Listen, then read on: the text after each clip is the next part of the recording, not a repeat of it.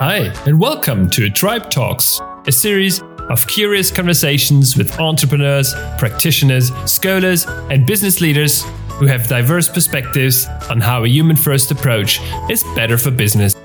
My name is Lisa Hill. I'm a founding member of a tribe called Humans, a human collective for better business. My guest today is Taddy Hall. Taddy is a senior partner in the innovation practice at Lippincott. Taddy is one of the world's leading innovation experts and works with senior executives across the world to improve innovation outcomes and drive growth.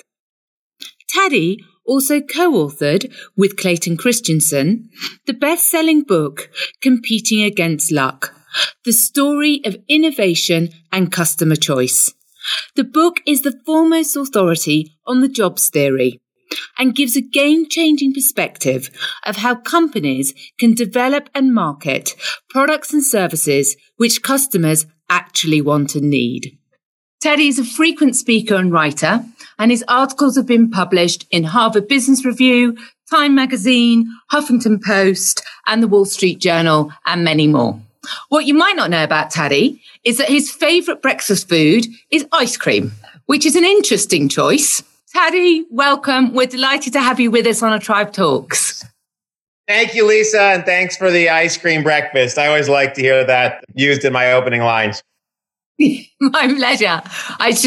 We'll talk about that another time, I think. So, just a weekend thing, to be clear. It's still weird. Doesn't matter. Still weird. So, as you know, at A Tribe Talks, we are talking to different experts around perspectives of how human-centered business leads to better business performance. But we're very curious about you, a very impressive biography that you have. But as a little icebreaker question, when do you feel most human, Taddy Hall? So when you asked this question, my head immediately went to the wrong answer to the wrong question, which was when you say when you feel most human, it's a very different question to me than when do you feel most alive. So I think if you ask me like when I feel most alive, that's an easy question, right? It's finishing the marathon, it's top of the mountain, it's that kind of stuff. But when you feel most human, the first thing I think about is vulnerability. And when do you feel truly vulnerable? When do you feel also probably truly open? And if I sort of go in my head to those moments, it's usually something like being lost in the woods in Guatemala and just realizing the cliche, of course, is looking up at the starry night and realizing how small we are. But I think I feel most human really when I feel most vulnerable. And in terms of business leaders, there's been a lot of conversation about vulnerability and showing your vulnerability. Yeah. How does that make you feel?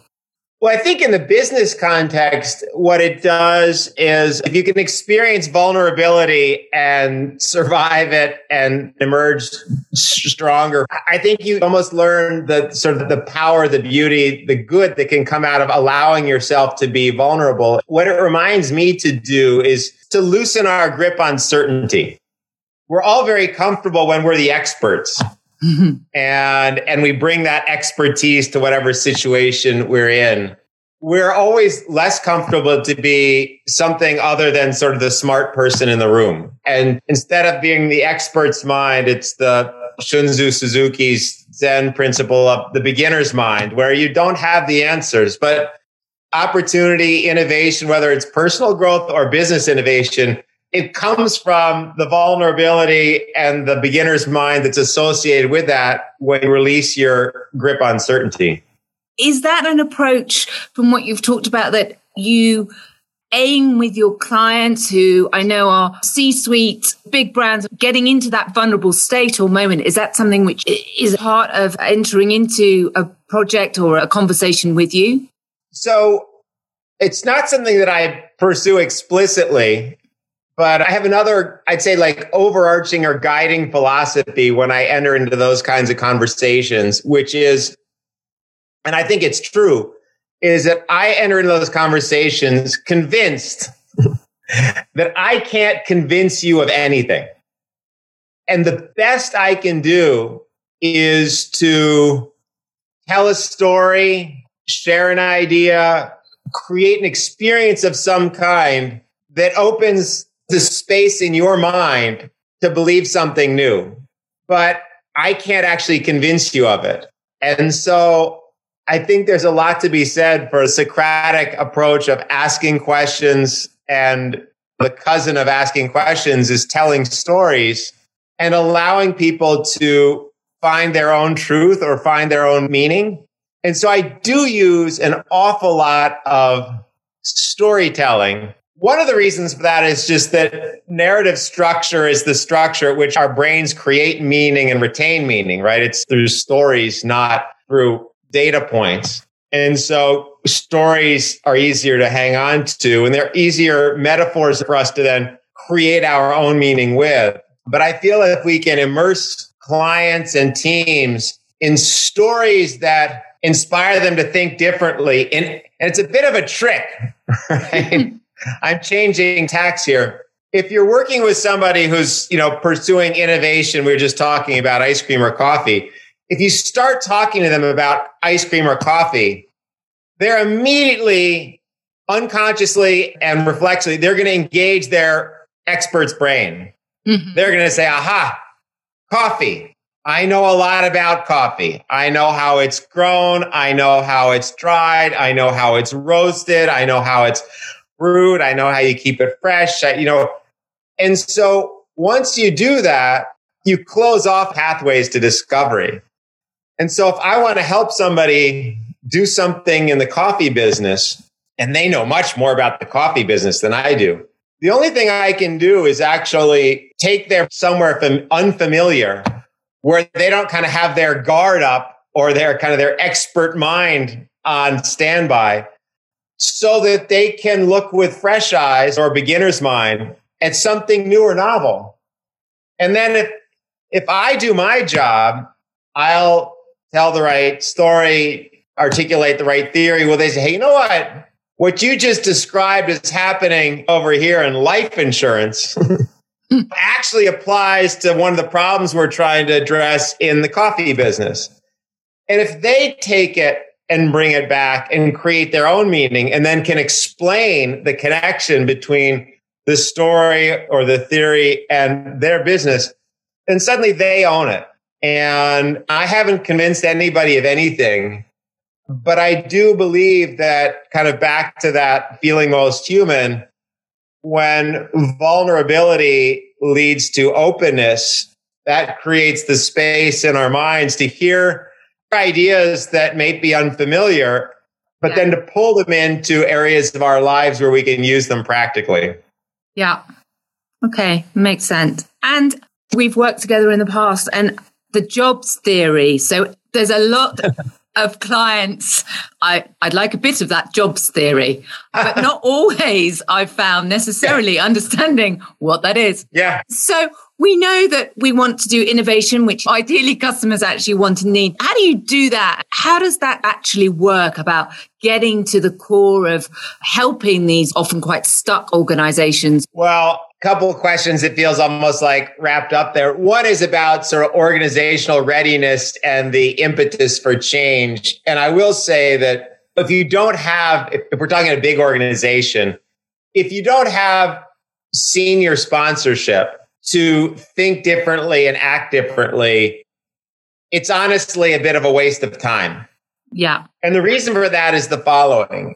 And it's not because anybody's a bad person or anyone's not thinking properly. It's that, and this goes back to work that Clay and colleagues and I did a number of years ago. There's a million ways you can think about innovation or organize innovation or define innovation. And depending on the context, different definitions might be more useful. But in this context, and often, I think about three types of innovation. And essentially, they have a hierarchy of appeal to the incentive structures of an established organization. And the most appealing is always efficiency innovation. Mm-hmm. How do we take cost out? Because it's very low risk. It's got a very short time frame to actually having a payoff. And it requires a minimal investment. Not always, but often efficiency innovation can be done without a huge investment. But even when it does require an investment, the linkage between, if I invest this money in these cost-saving measures, I can see how I'm going to get the payout, right? So efficiency is always the most attractive. Yeah. And I guess the efficiency is shorter in time. Yeah, it's shorter, it's faster, it's cheaper. And look, it aligns with the incentives that already are established inside organizations. And so is the second most attractive form of innovation, which is what we call sustaining innovation, right? Which is, how does Toyota make its Prius car a little bit better in 2022 than in 2021? Well, we got this software and we got this braking system and this bigger display. Those incremental enhancements, there's lots of incentives, and you need efficiency innovation and sustaining innovation to keep competitive. But the third form of innovation is really an unnatural act for established organizations. And that's what we call market creating innovation, because that essentially, it focuses on non-customers. It focuses on creating new markets. And because of that, it often doesn't leverage the resources that we have. It doesn't use the business processes that are already established to operate our existing business. And third is, it rarely responds well to the incentives that exist and the measures that exist inside large organizations when it comes to evaluating and setting priorities and allocating budget. And those budget dollars and those priorities almost always start with the core business and cascade from there. And so, absent senior leadership saying, you know what, we've got to create a future that's different from our past. We need to create growth engines for our future that in some ways are discontinuous with the way that we're producing value today. Unless you have that commitment, and it could be on a large scale or just a small scale, right? Like, hey, we think there's an opportunity here. We think this business could be doing better. It doesn't have to be sort of transformation for the whole enterprise. I don't want to make this sound too grandiose. It can be on a small scale. But unless there is some degree of senior support, it's very hard to allocate the resources and have the patience to actually create something truly new. And we read a lot of stats about how many innovations fail and don't see the light of day. Have you got a perspective about why that is? Why the failure rate is quite so high? Yeah. Yeah. And so really the father of the quality movement. So if you take things like Six Sigma or TQM, they all go back to Edwards Deming, who was the founding father of the quality movement. He was an academic. I think he was originally, from the Midwest. I'm not sure if he was Michigan. His ideas really initially took root with the Japanese auto manufacturers in the 70s because the Americans were too arrogant to listen to him, honestly. It's in our blood. But in any event, they eventually got religion, but it took about 30 years to figure it out. But Deming said something. He said a lot of things that are interesting. Many of those things I'm not smart enough to track. But one of the things that he said, and I think this gets to a piece of the answer to your question, Lisa, is he said, every process is perfectly designed. Every process is perfectly designed to produce the outputs that it produces. Right? And so if you take that, which you could say, hey, that's just tautological or circular.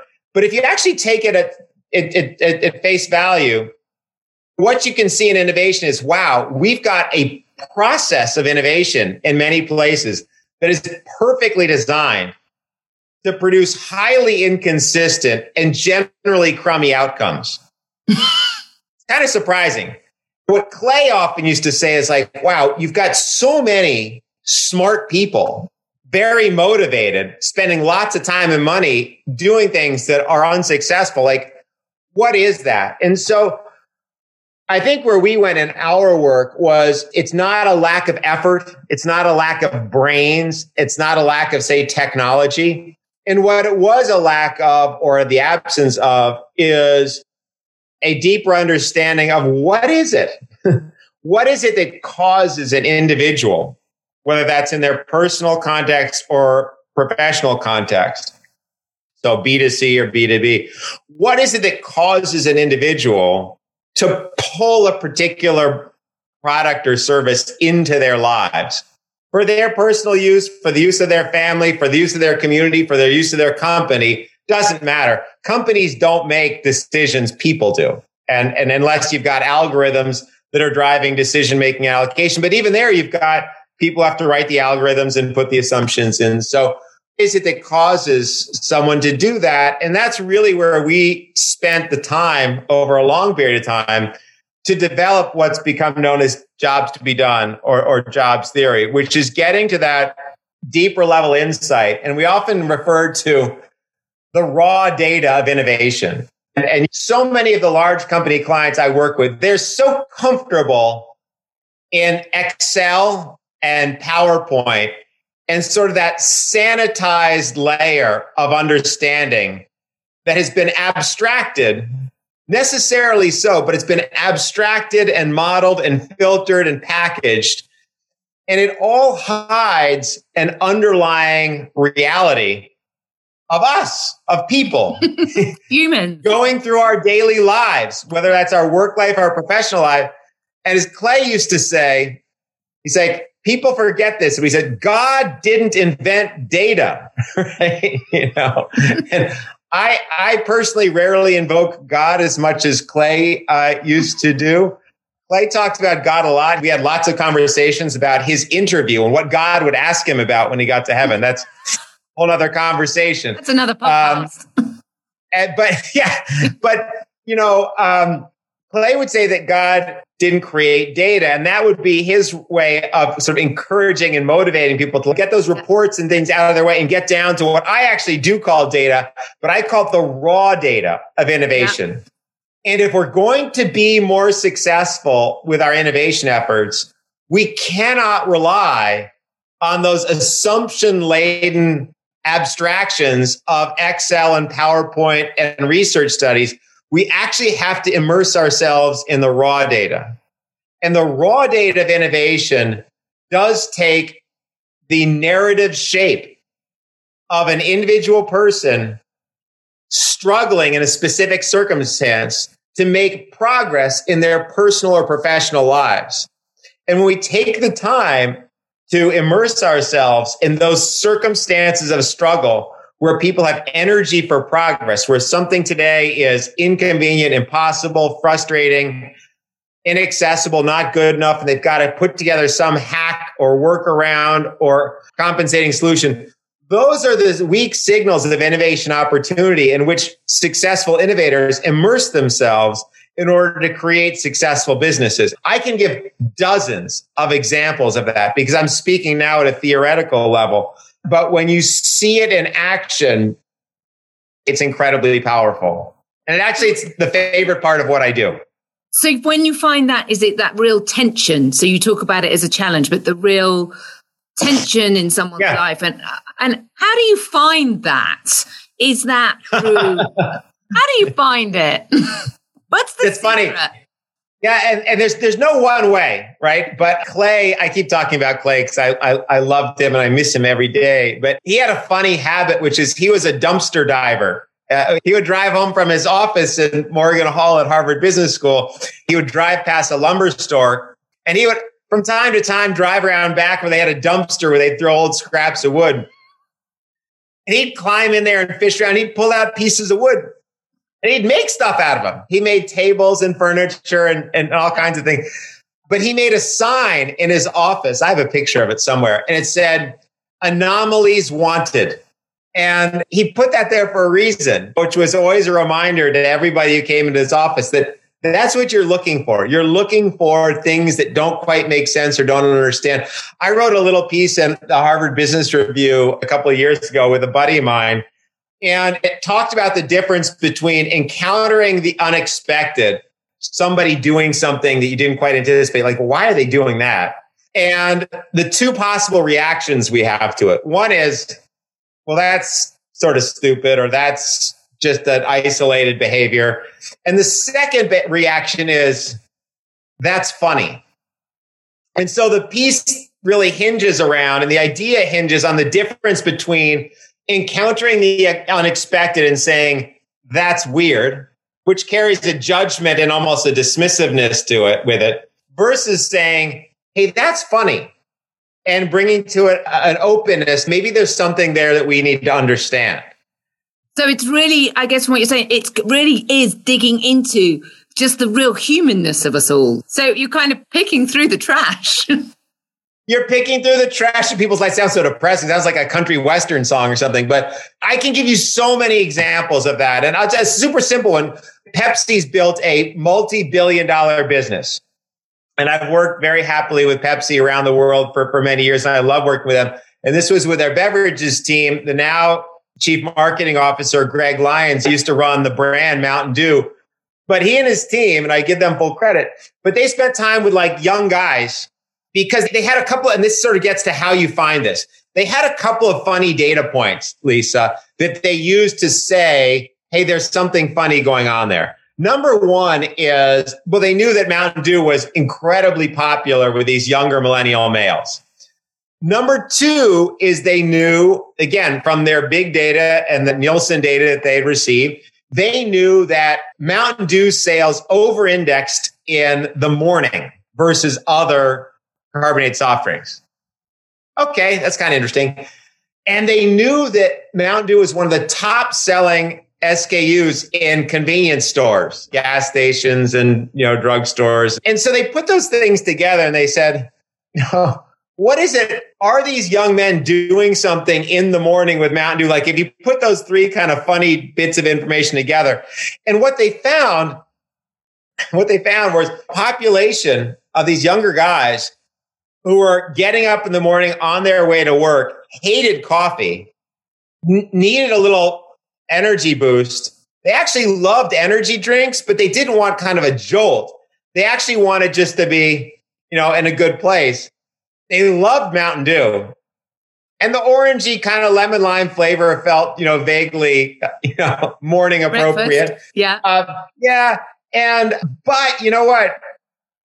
The idea of going into your office as a young guy and you're carrying like a 20 ounce or a 1 liter bottle of Mountain Dew, it didn't smack of professionalism, And so what these guys would do is they would stop at a 7-Eleven or some other convenience store and take a cup from the coffee dispenser or the fountain drinks, and they would buy a little carton of orange juice and they would buy a Mountain Dew and they'd make this little, morning cocktail out of it. They'd make it themselves. And so what the Mountain Dew team had the presence to say was, gosh, is there something going on here that we need to understand more? And the long and the short of it is that story and that experience opened the space in their mind to think like, maybe there's an entire category that's neither juice nor coffee nor energy drinks nor traditional carbonated soft drinks that actually is built on this circumstance of transition or of transformation from being kind of catatonically asleep. That led to Mountain Dew Kickstart, which is now a multi-billion-dollar platform that's incremental to their Rockstar Energy business and their Mountain Dew carbonated soft drink business. And so by immersing themselves in these circumstances, they were guided by these data points, back to your question, of over-indexes with males, over-indexes in C-stores, strong in the morning, and then saying, like, what's going on there? And having that kind of goes back to your very first question, that state of vulnerability, that loosening of their grip on conviction, that openness to seeing things that maybe they hadn't seen before, that has led to that business. And I have, my kids will tell you, I have endless stories, and they all take root in a specific circumstance of struggle. And the last thing I'll say on this is when these types of innovation succeed at scale in large companies, two things are present. One is, like this example, a simple, compelling story that you experience it as true and intelligible the first time you hear it, right? So I tell you this crazy story about, and it makes sense, like surprising, but I get it, right? And these successful innovations in large companies, they have a simple story that you experience as true on the one hand, and they then have a business case to say, you know what, this experience or this job to be done, as we would say, of transforming oneself from one phase to another, that's pervasive. And we can put some minimal dollar volume to that. And it is worth our taking that insight and faithfully turning it into a full-fledged idea and this is what I think many marketers would do. Many marketers would just ignore it. Yeah. A bunch of them would say, hey, you know what? We ought to make an orange flavored Mountain Dew, right? But it takes real presence of mind to say, like, that's not it, because Mountain Dew's got a lot of associations from a workplace and so they had the discipline to do the hard work and to make the investments of actually creating a new category that has now been a monumental contributor to growth for the business and the brand. And that only comes by, number one, immersing yourself in that raw data. Two is like holding on to that insight and developing it to its fullest expression, not cramming it into your existing brand or business model where you say, oh, this is interesting. Let's shove it into Mountain Dew, and out pops Orange Mountain Dew. That would have been easy to do. And it might have gotten a few like clicks and giggles, and then it would have gone away. And that's what happens time and time and time again. You see organizations like full of pretty interesting ideas, but none of them can see the light of day because the incentive structures, and it's back to what you and I talked about earlier, efficiency, innovation, sustaining innovation, those things get pursued, and market creating innovation like Mountain Dew Kickstart, that stuff gets crowded out. So, I mean, we're so aligned because you got to start with the human. And like you say, the raw data, and it proves that it's better business. Now, that's right. Question, you have worked across the globe on many, many innovation projects. Is there any specific work, which is the best piece of work where I go, that's the best work of my life? I'm putting you on the spot. Yeah, I'll probably punt a little bit on that one. But here's what I do believe. Yeah. I believe that the biggest business opportunities are to be found in solving the world's biggest social problems. Yeah. And so if you look at the environment, if you look at energy, if you look at healthcare, those are the massive opportunity areas for innovation. And the work that I've done, either in my nonprofit work, I work with high impact entrepreneurs around the world, mentoring them in emerging markets. And many of them have built amazing businesses that I'm very proud to have some modest association with. And then with partners in Colombia, we've helped 15 large companies start small businesses. These aren't social enterprises, but they're successful small growth businesses. And many of them have taken root by focusing on non-consumption. So whether that is providing workers' liability insurance to handymen and craftsmen who've never had access to that kind of insurance, working with brilliant entrepreneurs who see opportunity by solving social problems, yes, is where I see the expression of our ideas that generally get channeled through big corporations, actually channeled into solving big problems. That's where it gets super exciting. So there's a lot there, Taddy. If I'm going in tomorrow to run a team, or I want to do innovation, I know what, but I'm looking to do some innovation.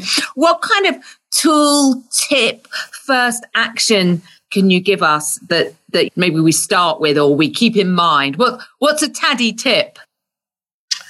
I'll give you a couple. One is get out of your office and talk to real people. And those could be your actual customers, or they could be customers or just, people. Forget saying customers. Those could just be human beings, either who are current customers or In some ways, more interesting are people who you feel like, why aren't they our customers? Or people who used to be our customers, or people who are brand new customers. Those are actually the two most interesting populations often, which is not your best customers, although that can be interesting too, but is people who are your new customers or people who just left you. And the reason those people are interesting is because they have all exerted some energy to make a change. And so when you talk to people who are just happy, satisfied customers, they have very little to tell you. But if somebody used to solve a problem one way or try to create an experience in one way, and for whatever set of reasons, they decide to switch from that particular approach to another one, they're sharing with you what led them to make that switch. The behavior around switching is always rich with meaning and interesting. And why? Because there's energy there. And energy for progress is the touchstone of innovation opportunity. And so my advice to folks, you don't need budget. You just need time and humility, is to find a population of people that you're interested in learning more about. The second last piece of that is don't talk to them about what they would like or what they would aspire to do.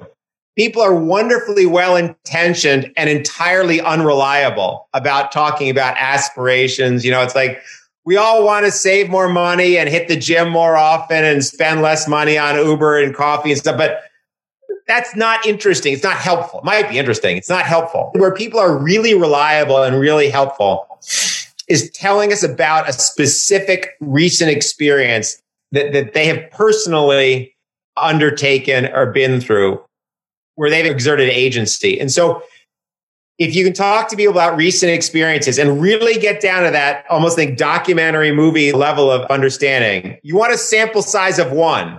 You don't want to be asking people, what do you usually do? What do you often do? No.